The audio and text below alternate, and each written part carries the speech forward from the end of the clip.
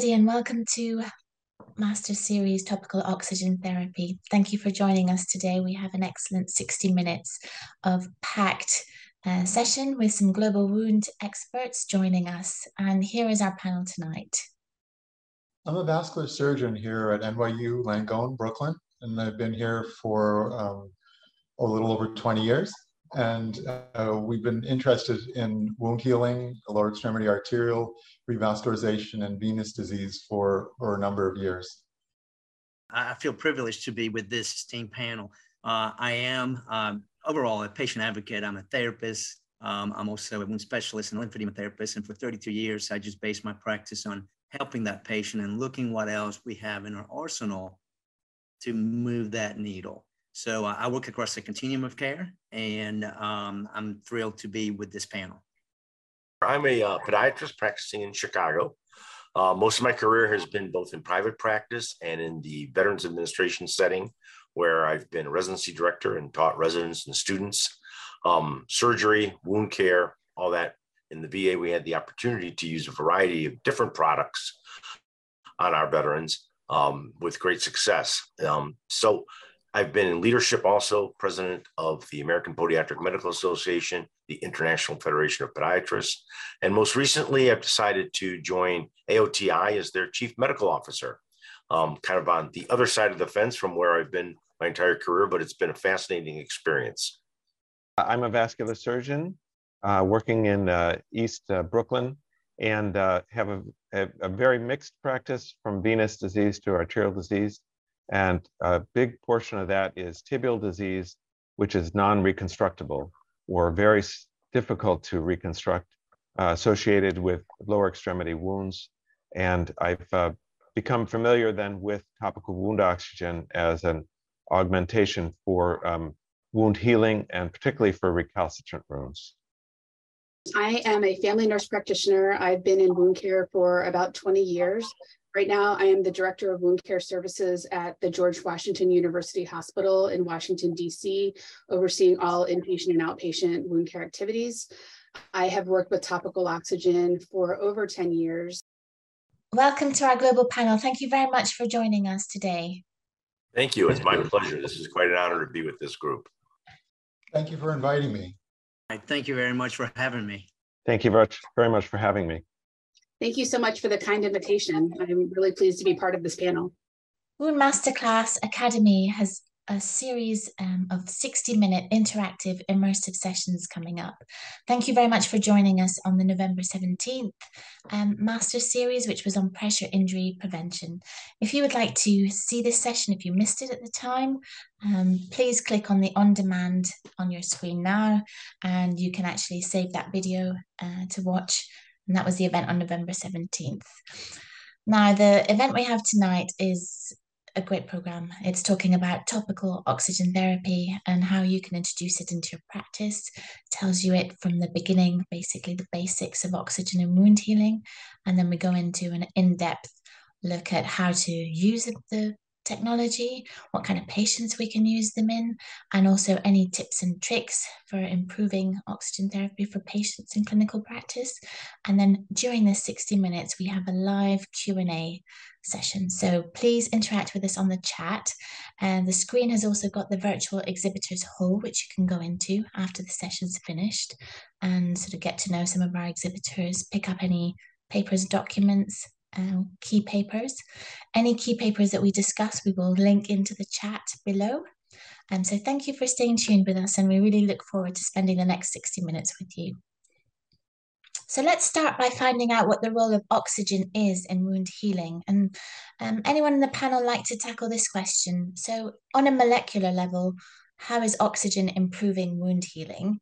And, you know, for our viewers and readers and subscribers that are out there, they sort of want to know what kind of conditions are we thinking that oxygen may improve. So what kind of wounds does oxygen improve? For instance, radiotherapy wounds, is that something that we can use oxygen to try and help heal? Or are there any other types of scenarios that oxygen can assist in healing? So let's go to Dr. G. Can I come to you on this one? We've been able to treat a variety of different wounds, from radiation burns which have been very difficult to treat in the past. Patients with sickle cell, we are now treating those patients with this technology, and they've always had a problem healing wounds. And pyoderma gangrenosum, that has been very difficult to treat. We now have many, many success stories in using topical oxygen to treat these very difficult to heal wounds. So indeed, we are making a difference at the molecular level, changing the way the cells function and the way they communicate to each other, and therefore allowing healing to finally occur in these difficult to heal wounds. Oh, so the scope for the wounds that can be amenable to oxygen therapy is quite wide from what you say then, Dr. Garofoulos. So there still remains, a large percentage of the population, clinicians, nurses, and hyperbaric technicians, basically wound care professionals involved in treatment of patients. There seems to still be a bit of a reluctance to incorporate oxygen into their clinical practice as part of an advanced modality to be used alongside standard of care, doing the dressings that they're normally doing and the wound cleaning, preparation, etc. So just a question to the panel, why do you think there is this reluctance to incorporate oxygen into clinical practice from those clinicians? I think part of it is because of the experience with the hyperbaric chambers has been fairly traumatic to some of the clinicians, not only the patients. When we've been dealing with hyperbaric oxygen in the chambers for over 20 years at our center, and I think it did help the wounds, but there are severe complications also associated with tension pneumothorax due to bleb disease in the lungs. So we used to screen all the patients before putting them in the chamber for a chest x-ray. The hypoglycemia in some of our diabetic patients that could be induced with chamber-based oxygen was always a problem, because some of our patients that in the early morning shift at 5 o'clock in the morning, their sugars may not be so great, and you have to dive them. And if their sugars are 80, they're really too low to be safely brought into the chamber, because you can't really bring them back up so easily. I think there have been also problems with barotrauma to the tympanic membrane. So we do have a long experience with chamber-based oxygen being, and its systemic and local complications. Besides the cost is a major problem.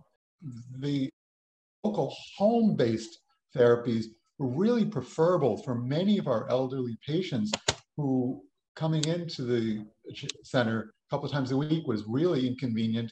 It was not really helpful. And I think also the cost was a major problem for the insurance company. So we had several levels of problems with the previous experience that really turned a lot of our patients and a lot of our clinicians off of chamber-based hyperbaric oxygen. I travel the country, and when I look at the data as a therapist, we want to treat those chronic wounds, and I look at modalities. So there was a study way back then, and I haven't seen a repeat study, that shows that 80% of the clinicians treating lower extremity wounds do not know what advanced modalities are. And so when you start looking at, or selection of products, we just don't know what's out there. So we're reluctant to bring anything new because of our lack of knowledge. So interesting, Frank. You and I have had discussions before about this, the history of oxygen in wound healing therapy. Are you able to give our viewers that are watching just an overview of historically how oxygen came into play for treating some of these wound conditions, just so they can understand a little bit about the past? And obviously, we're moving forward to try and see the application of oxygen for other wound care conditions. And also, before I ask that, don't forget to interact with us in the chat if you have any questions to any of the speakers. And now is the best opportunity to use that text chat, and we'll answer those questions as we're going along. So over to you, Frank. Well, oxygen, of course, hyperbaric was prominent back in the 60s. And we know the importance of oxygen. It's vital to sustain life, but also we know that after you have an injury, the vasculature will limit the oxygen to the area. Now, having a hypoxic wound is needed, and that's acute hypoxia, because that's what starts some of the processes. But when you have inflammation, key makers, that's going to increase the oxygen demand. So if you have prolonged hypoxia, that wound's going to not move to the proliferative phase. So I changed the way I practice because I look at oxygen, not only with ischemia, not only perfusion, but like people with lymphedema, I'm looking at diffusion. Is that oxygen getting to the actual site? And I have technology that's able to prove that. And so oxygen becomes very important, not only to get to the area, but then the second component is inflammation, which I mentioned. All the wounds are in the inflammatory phase. So we know that oxygen helps with taking care of bacteria. We know that it helps with angiogenesis. But if we have this hypoxic wound, we're not going to progress. And lastly, the third thing I talk about is nutrition, cell health, which means that if we don't have the necessary nutrients and the oxygen getting to the cell, then we're going to have a very inactive metabolic cell. So to move the needle with oxygen, topical oxygen just got a bad rep from the beginning because there were poor studies, which we can go over later, but the evidence is significant now to show how it can help with everything I just talked about. And when you use it, you know, I'm going to tell you that we all have biases. And so when a patient comes in, we're biased against a lot of modalities. But when you see this working, it will change the way you practice. Oh, interesting, Frank. Yes, you make a mention of obviously advanced technologies, and I'm assuming that you're referring to thermography here for measuring actual oxygenation patterns or levels in tissues. So, I mean, I would suppose that would have a big impact on design of future trials, because we'd have obviously access to these advanced modalities to use to measure how well wounds or tissues are being oxygenated, and there'd be an actual sort of objective measurement rather than a subjective measurement in relation to wound size and healing times and speeds, etc. So that's really interesting, and I suppose in designing future trials that will be relevant. So we will possibly discuss that a bit later on. And if anyone in the audience has any comments or any questions, please interact with us on the chat throughout this 60 minutes. And then I guess a question that most of our viewers would like to know is, how is oxygen delivered to the wound? So what are the different methods or the different ways in which oxygen delivery can take place? So who would like to come and answer that question from the panel? Basically, there's right now for topical oxygen, there's continuous diffusion oxygen, which has been around for a little while in a variety of different devices. And then there is cyclical pressurized topical oxygen, which is the newer technology, been around for about 10 years now. And that actually drives oxygen into the wound under pressure. So and that's how I first got involved with topical oxygen. I had used many of these devices in the past and with an understanding of hyperbarics, but not always having access to that. And in my hands did not get sustainable or consistent results. So when the cyclical pressurized topical oxygen became available, I was interested in it from a scientific point of view because I understood the theories behind it, oxygen under pressure, the non-contact compression. I understood that from lymphedema and from venous stasis treatment. So even though there was still no science, this was back in 2015, there still wasn't any real good science available. I understood the theories and started using this modality in my practice. So basically today, we still have those continuous diffusion devices, which now have some very good studies. And we do have the cyclical pressurized topical oxygen, which now has level 1A RCTs and excellent studies. And they've all been reviewed and accepted into medical literature. And so we're in a much better position today than we were many years ago. It's really amazing. It just goes to show that in the space of a few years, how much progress we can make in a subfield of wound care, essentially.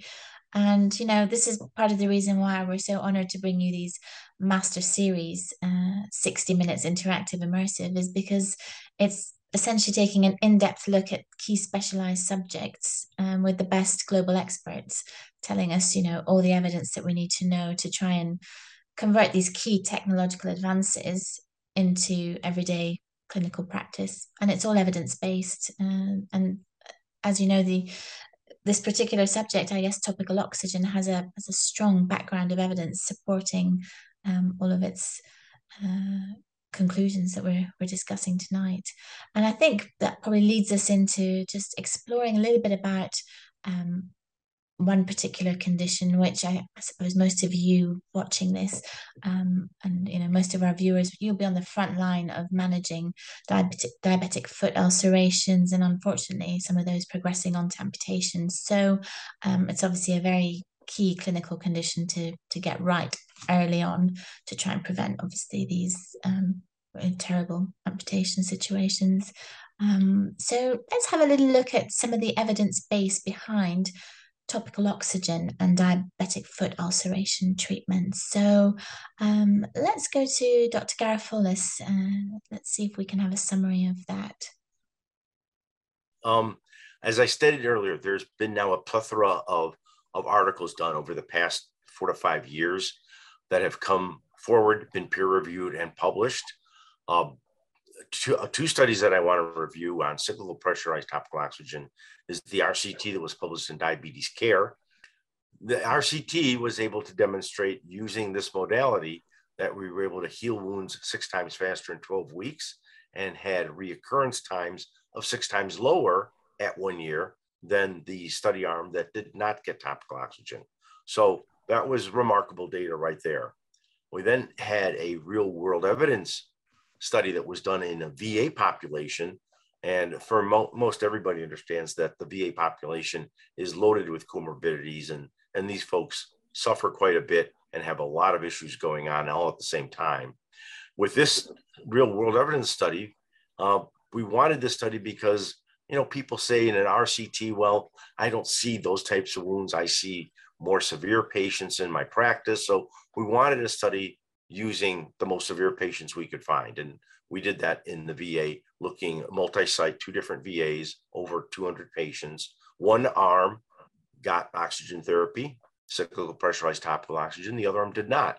Everybody, all the patients in the study were undergoing regular treatments for their wounds using skin substitutes and grafts and different dressings. So they were all using top line modalities to heal their wounds. The only difference in the study is one arm got oxygen therapy, the other arm did not.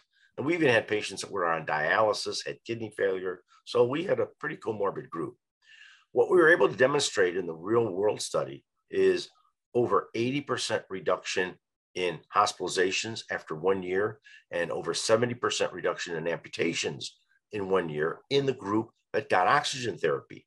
So this tells us that we have a modality here that can make a difference in patients' lives and make a difference in costs. So this paper had a little cost formula attached to it so that we could take the results from the study and put them into different healthcare systems and estimate what the cost savings would be to that system based on their diabetic population and their diabetic ulcer population, and show them what savings they could see in the terms of billions of dollars typically by using this modality. So we now have data both in the continuous diffusion world and in cyclical pressurized topical oxygen that is definitive. It has been peer reviewed, and it has gone under meta-analysis by several different groups, all extremely very positive. That being said, I probably should mention that the RCT that was published in Diabetes Care was just recognized by the International Symposium on the Diabetic Foot as one of the 4 top research studies in the diabetic foot in the past 4 years. Before, we were totally devoid of information. Now we've reached a pinnacle, and we have a modality that is here to stay and demonstrated that we can make a difference in patients' lives. Oh, yes. And real world data was key during the pandemic when obviously organized trials were unable to go ahead. So I guess for the viewers that are watching, those who don't know what real world data is and how it differs, I guess it's observational data. So it's gleaned from electronic health records, outpatient visits, inpatient clinic visits, and that information is gathered and conclusions are drawn from that rather than having an organized clinical trial like a randomized controlled trial. And I suppose that sort of method of data collection and conducting trials really had its best moments during the pandemic, because that's when a lot of companies, a lot of researchers moved over to that style of data gathering to try and draw any conclusions. And let's go to Dr. Hingorani next, and just the question about how do we think that translating that clinical evidence that we've seen presented, how do we translate that into clinical practice? I suppose the question is, what types of patients are you in your practical clinical practice are you using topical oxygen for? When we first were introduced to this, we were very, very skeptical of the technology. And we actually were not very enthusiastic because of the prior experience that we've had. So we decided on some of our more difficult patients, the patients with long-standing wounds that we had already tried everything. We had revascularized them. We had go ahead and fix their veins. We had optimized their wound care, and they still continued to have wounds, and they were persistent and quite unhappy with us and our medical system. Despite our best attempts in throwing in everything, including the kitchen sink, these wounds persisted. And often these are patients who were referred to us from other clinicians. So these patients already knew their way around, and they already had longstanding ulcers. So we decided on a few patients, we have nothing else to lose, let's try this. And as Dr. Garafolis was saying, if you try it, I think you'll be very, very surprised at how well it works. We were amazed. Within 5 weeks, some of these patients were turned around. One of the earliest signs that we saw was a reduction in the tissue edema and the pain. So that was getting back to what you had mentioned earlier in terms of the cyclical oxygen, in terms of the compression. I think that's actually an underappreciated cause of non-healing wounds. Even in arterial wounds, we get a little bit of swelling and we just attribute it to inflammation. I actually think that it may contribute to the non-healing of the wound. And I think if you have that compression, cyclical compression, it's quite light. It's only 30 millimeters of mercury, and it's only for a short period of time during the day. It's only 90 minutes in contrast to the continuous diffusion oxygen. The patients start to say within a few weeks that they're feeling better. Their pain is getting better. And of course, you see the wounds getting better. So that's where we started. However, here in the US, we have quite a large array of patients that we are approved for using these wounds. Specifically, acute and chronic wounds greater than 30 days old, patients who have ulcerations due to diabetes, venous stasis ulcers, post-surgical wounds, which I think is actually very, very important because those post-surgical wounds, transmetatarsal amputations that aren't healing, below the knee amputation wounds that aren't healing, can be very, very difficult. And they're very, very common problems. Post-surgical infections, gangrenous lesions, decubitus ulcers, skin grafts, burns, and frostbite. Quite frankly, this covers almost all of the patients that we would see with chronic, difficult to heal wounds, at least in our practice. So the application of the technology is quite broad, and I think that's one of the advantages of this particular technology. Even if the patient has significant infection, this helps and fight infection. We mentioned it earlier that the oxygen is toxic to these bacteria, and we have evidence in the studies that Garafolis had mentioned before that infection is better with these patients in terms of wound cultures. Okay, so Dr. Hingorani, you're mentioning that patients are presenting late, especially diabetic foot ulceration patients. So let me just ask the panel, how can we facilitate an earlier management of these patients? I mean, what are the reasons behind specialists like yourselves seeing these patients later than you would ideally like? So anyone in the panel like to tackle this question? I think that we're reluctant Again, we only know what we know. I really see having that bias. And as Dr. Hangarani said, these are the patients that when a new product comes in, we're going to use it on the worst of the worst. 12-year ulcer, expecting a return right away. But I do want to say that when you start looking at actually the research, because the first thing I hear is, how is oxygen getting there? But when you look at it, there was a study done, and it showed that at 2 millimeters, the oxygen, which we talked about being high, we talked about the wound being hypoxic. Now at 10 millimeters of mercury measured, we know that's not conducive for healing. And after 4 minutes of topical oxygen, that number went up to 40 millimeters of mercury. And so when you start showing the data, you asked me about lymphatics and venous wounds. I got a working hypothesis, but when you look clinically, these patients, the pain is decreased and also the drainage is decreased. So now we're affecting, in my opinion, the lymphatic system and the venous system, because that's where it lies. And so we're not using this in our clinics because we don't think about it. We're still thinking that topical oxygen is voodoo. But when you try it, like the whole panel have said, it's amazing what you can find.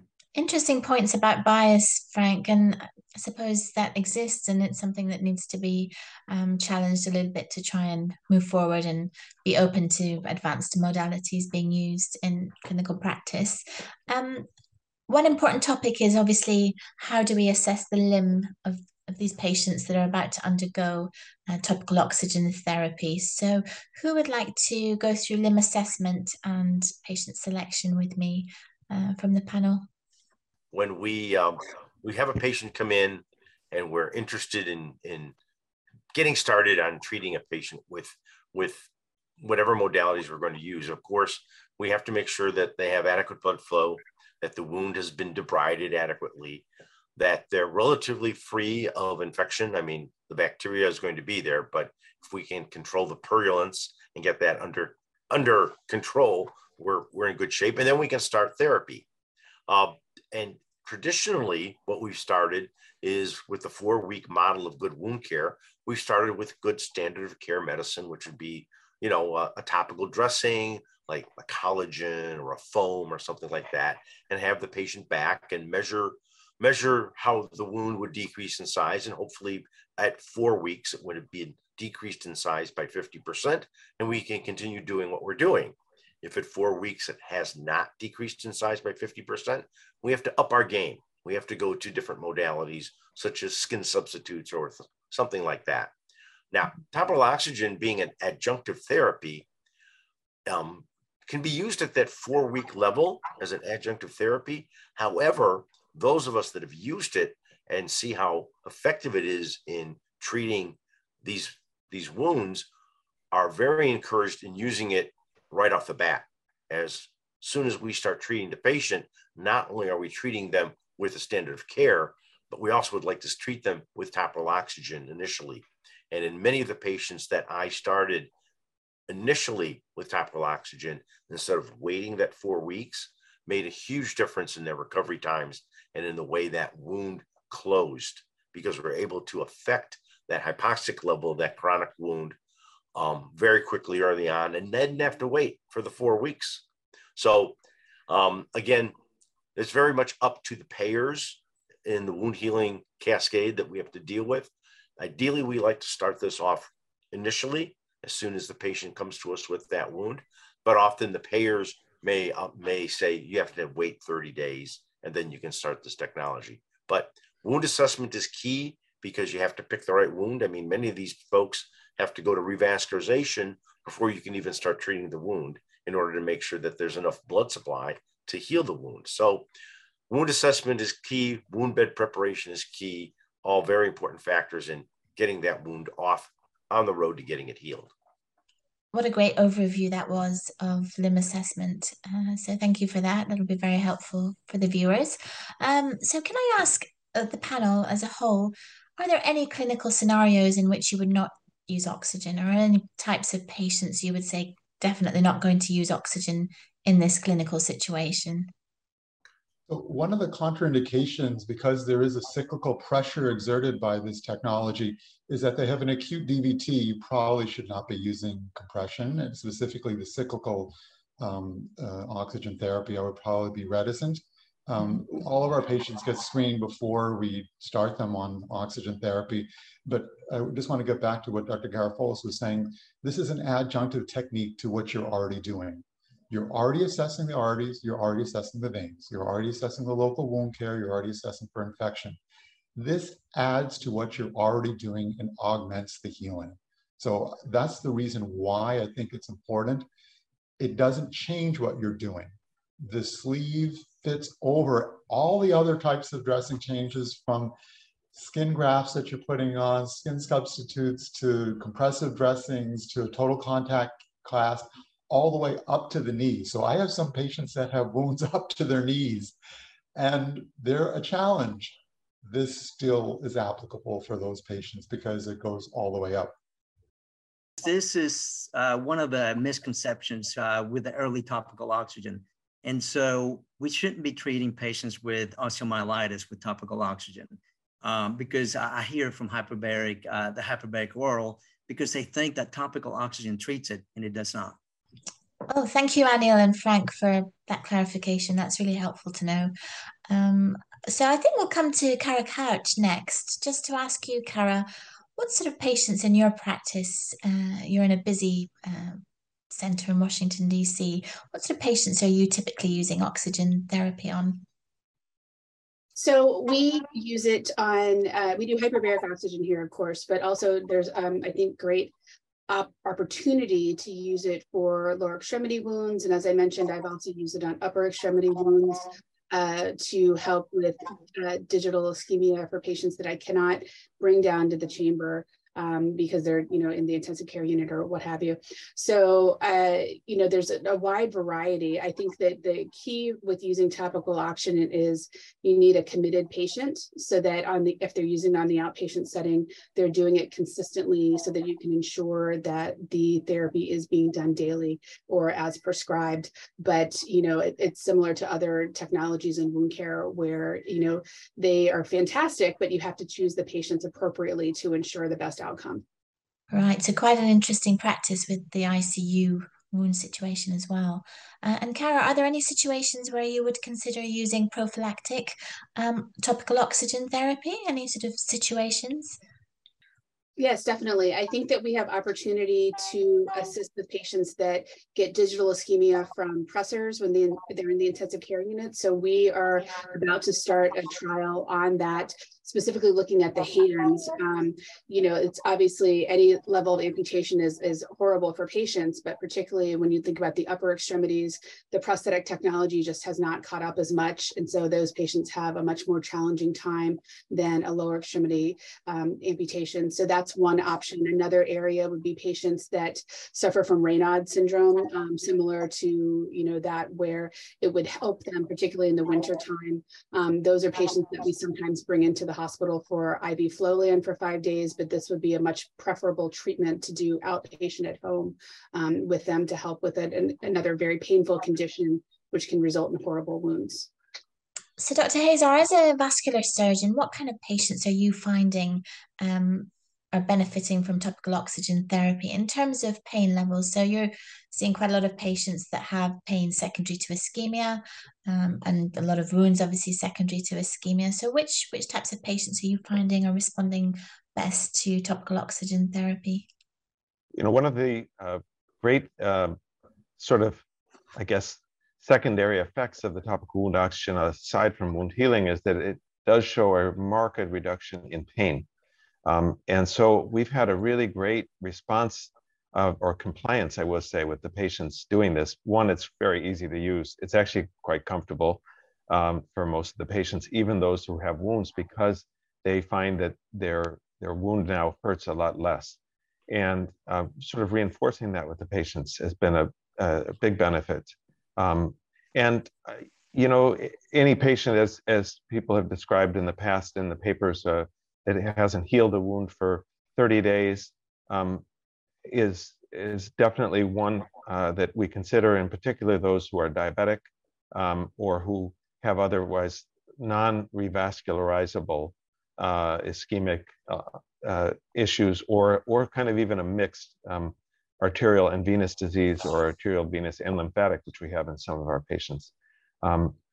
Right now, we are limited in terms of insurance reimbursement in the United States in terms of having to qualify for a certain amount of time. But I do think at some point down the road, we might look at a certain group of patients and say, you know, we're going to start this immediately because it's a helpful adjunct to the other things we're doing.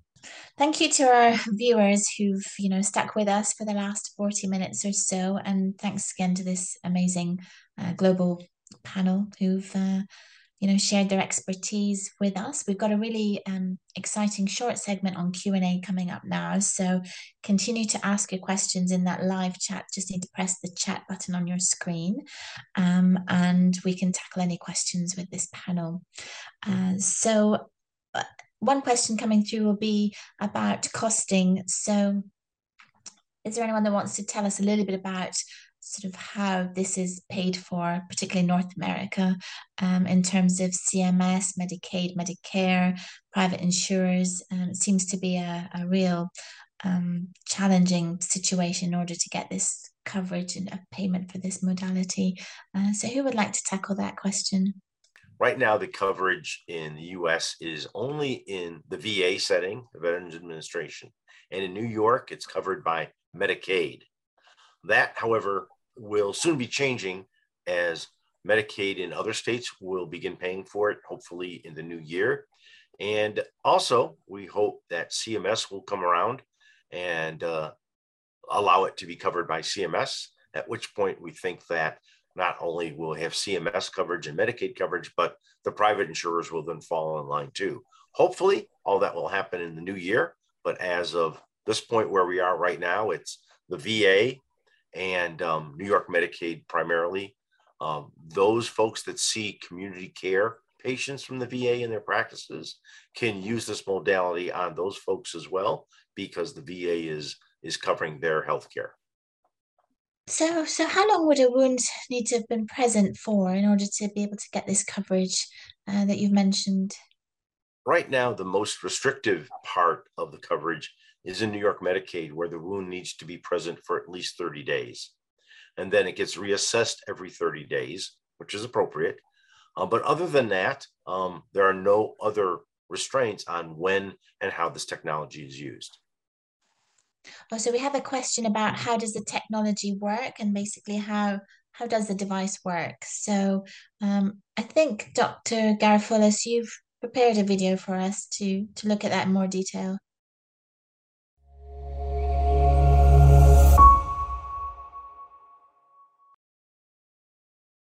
Welcome to Advanced Oxygen Therapy's brief setup training video on the TWO2 therapy disposable system. You'll receive a 10-litre oxygen concentrator.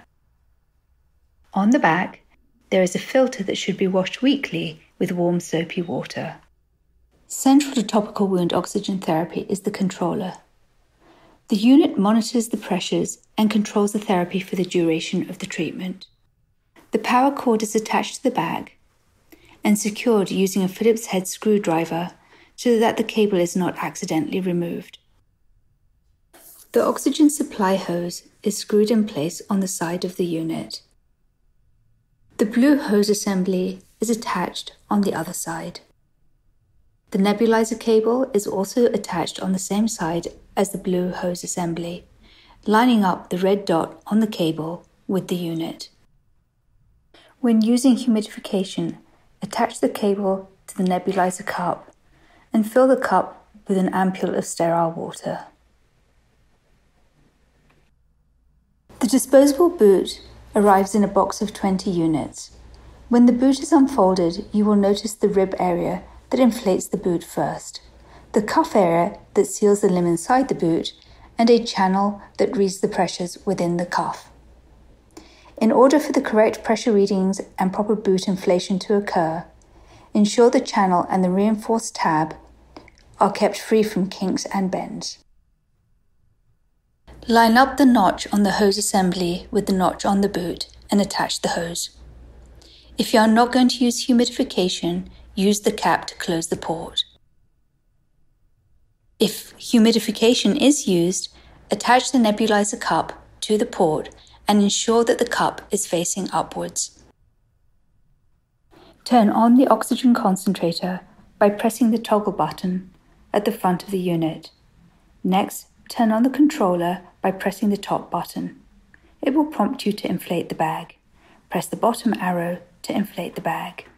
Ensure the valve on the cuff is closed and put the limb inside the boot, just below the fold behind the knee. Continue to follow the prompts on the controller. Press the bottom arrow to inflate the cuff. Then press the bottom arrow again to start the therapy. The pressure in the boot is displayed on the screen, where it will cycle about 2.5 times a minute. While therapy is in progress, check there are no kinks or bends in the channel so that the therapy will not be interrupted. When 90 minutes of therapy are complete, the controller will beep and prompt you to stop the therapy. Turn off the controller by pressing the top button. Then turn off the oxygen concentrator by pressing the toggle button. Release the valve on the cuff so the limb can be comfortably removed from the boot.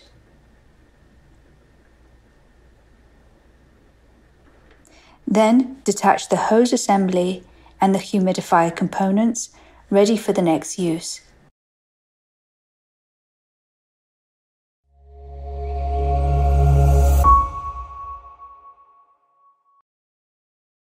Thank you very much for showing us that instructional video, Dr. Garofoulos. Can I ask the panel what sort of specific technical challenges such as compression stockings or compression wraps or total contact casting, how much of these have an effect on whether topical oxygen therapy can be used or not? Who would like to answer that? Well, it certainly can be used with compression hosiery because, oxygen can penetrate that. And I know that it's very challenging to put on and take off compression hosiery. So if the patient doesn't have to do that just to use this therapy, then we're ahead of the game. So they can use it over compression hosiery without a problem. We even use this technology if they have compression wraps on, such as a multi-layer compressive system or anything like that. And so it's not a problem at all. It can penetrate all those materials. I've used it in total contact casting many, many times. The larger boot was developed not only for venous stasis ulcers and the wraps that those patients wear, but also to accommodate a total contact cast. And so, we think we're doing a great job. We finally get a patient a total contact cast. Let's take it one step further and give them topical oxygen at the same time. And so we can use all the modalities at our fingertips then. The only dressing that we would avoid using it with is a VAC dressing. So if there's a VAC on board, although I think down the road we'll figure out a way. I've talked to Dr. Garofoulos and a few others about, for the prescribed time, 45 minutes or so twice a day, reversing the flow of the VAC and pumping in oxygen, topical oxygen. That would be an awesome thing, but that'll be down the road. But for right now, we're limited in terms of that. Actually been working on that also, and what we've been doing is shutting off the VAC for the 90 minutes while we put on the topical oxygen. So there are creative ways of combining the therapies because some of our patients really do benefit from the vacuum dressings. But if you shut it off for 90 minutes, slip on the topical oxygen and then go back after 90 minutes, it actually works out fairly well. So we've been using both. Just one thing to add for Dr. Garofoulos's topic, as long as the wound dressing is gas permeable, so the petroleum gauzes, I try not to use it with the petroleum gauze based dressing. So everything else, I think it's fair game. So a question for the panel, which patients or which types of patients tend to respond best to oxygen therapy? You're talking about compression, and this is what turned me on to topical oxygen. When we look at the venous leg ulcers that we have a high recurrence rate, and we also have a problem with healing them. And so when you look at the US wound registry, they say that 50% healing at 12 weeks is what you expect. But in other countries, we only heal about 43% of these wounds. So when you look at one of the studies that look at venous leg ulcers, they looked at patients with venous leg ulcers over 2 years with an inclusion of 1 year of no progress. Well, Margolis in 2004 said that if the wound, venous leg ulcer, is there for 12 months or bigger than 10 centimeters square, the chances of healing are 22%. And I see that in clinics. And this one study, they looked at venous leg ulcers for over 2-year duration. They had 76% healing rate at 12 weeks, which is better than what we see. But the other staggering result was the reoccurrence rate. It was only 6% in 36 months.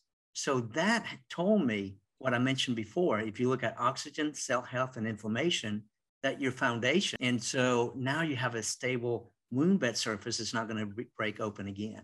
So anyway, that's the VLUs is terrific when it comes to oxygen.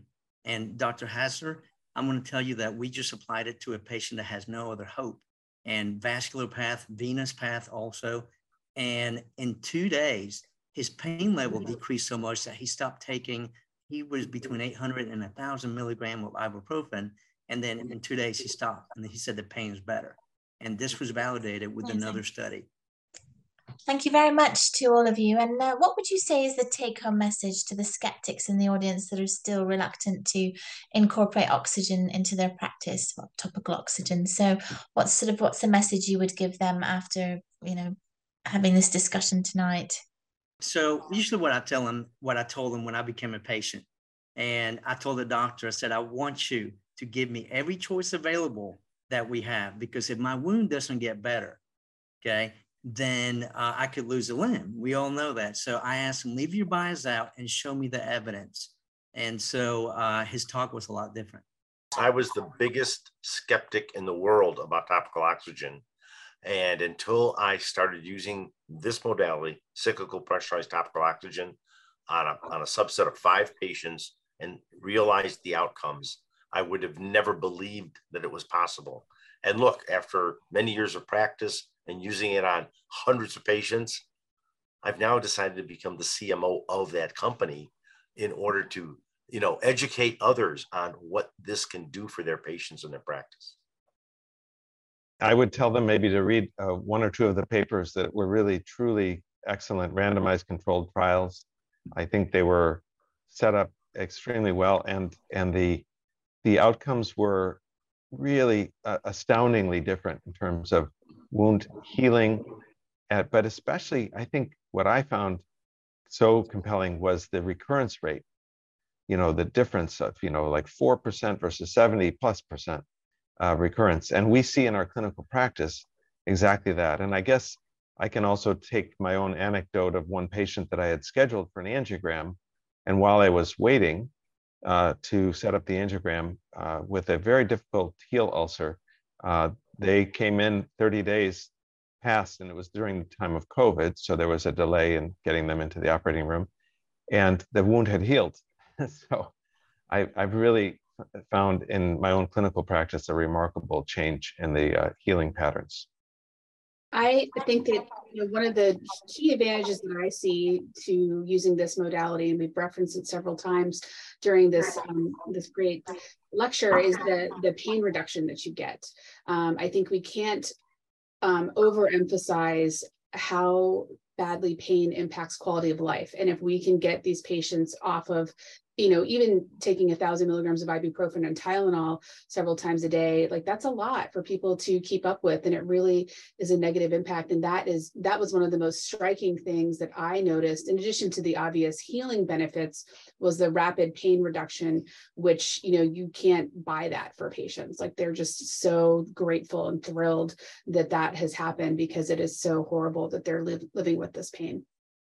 I want to echo what the others have stated, because I think everything that they've stated has been not only accurate, but applied to us also. But also working here in South Brooklyn, we have a real problem with accessibility to care. And this home-based oxygen really makes a big difference for that, helping those patients who may not have access to other types of care. This is a home-based therapy that they control. And for our patients, it's actually worked out really, really well. So Dr. Hingorani, how did you find the COVID pandemic affected your patient care? Our patients didn't want to come to the hospital. They didn't want to come to a hyperbaric chamber. They didn't want to even come into our office. So having them have access to care at home was a big game changer for a lot of our patients. And quite frankly, seeing the wound healing, in addition to the randomized controlled trials and the meta-analyses, has been very, very important. So I think it's a combination, not only the literature, but also try it. I think you'll be very happy with the results. But as I said, it's an adjunct to what you're already doing. It's an extra layer that helps push those wounds across the finish line. Thank you very much to all of you at home who've joined us to have this in-depth look at key specialized topic, which for tonight was topical oxygen. We've done that in 60 minutes with some of the best global experts. We're very keen to bring these key technological advances for you to use alongside your clinical practice. They're all evidence-based. All the links for the papers will be in the chat. And we've had one on November 17th, which you can still watch on demand, which is the pressure injury MasterSeries. And the next one we have coming up will be December 13th, and that will be battling surgical site infection. And that's going to be a great panel discussion with, again, the greatest global experts around who'll be answering your questions in an interactive, immersive session. So thank you very much, and we look forward to seeing you next time.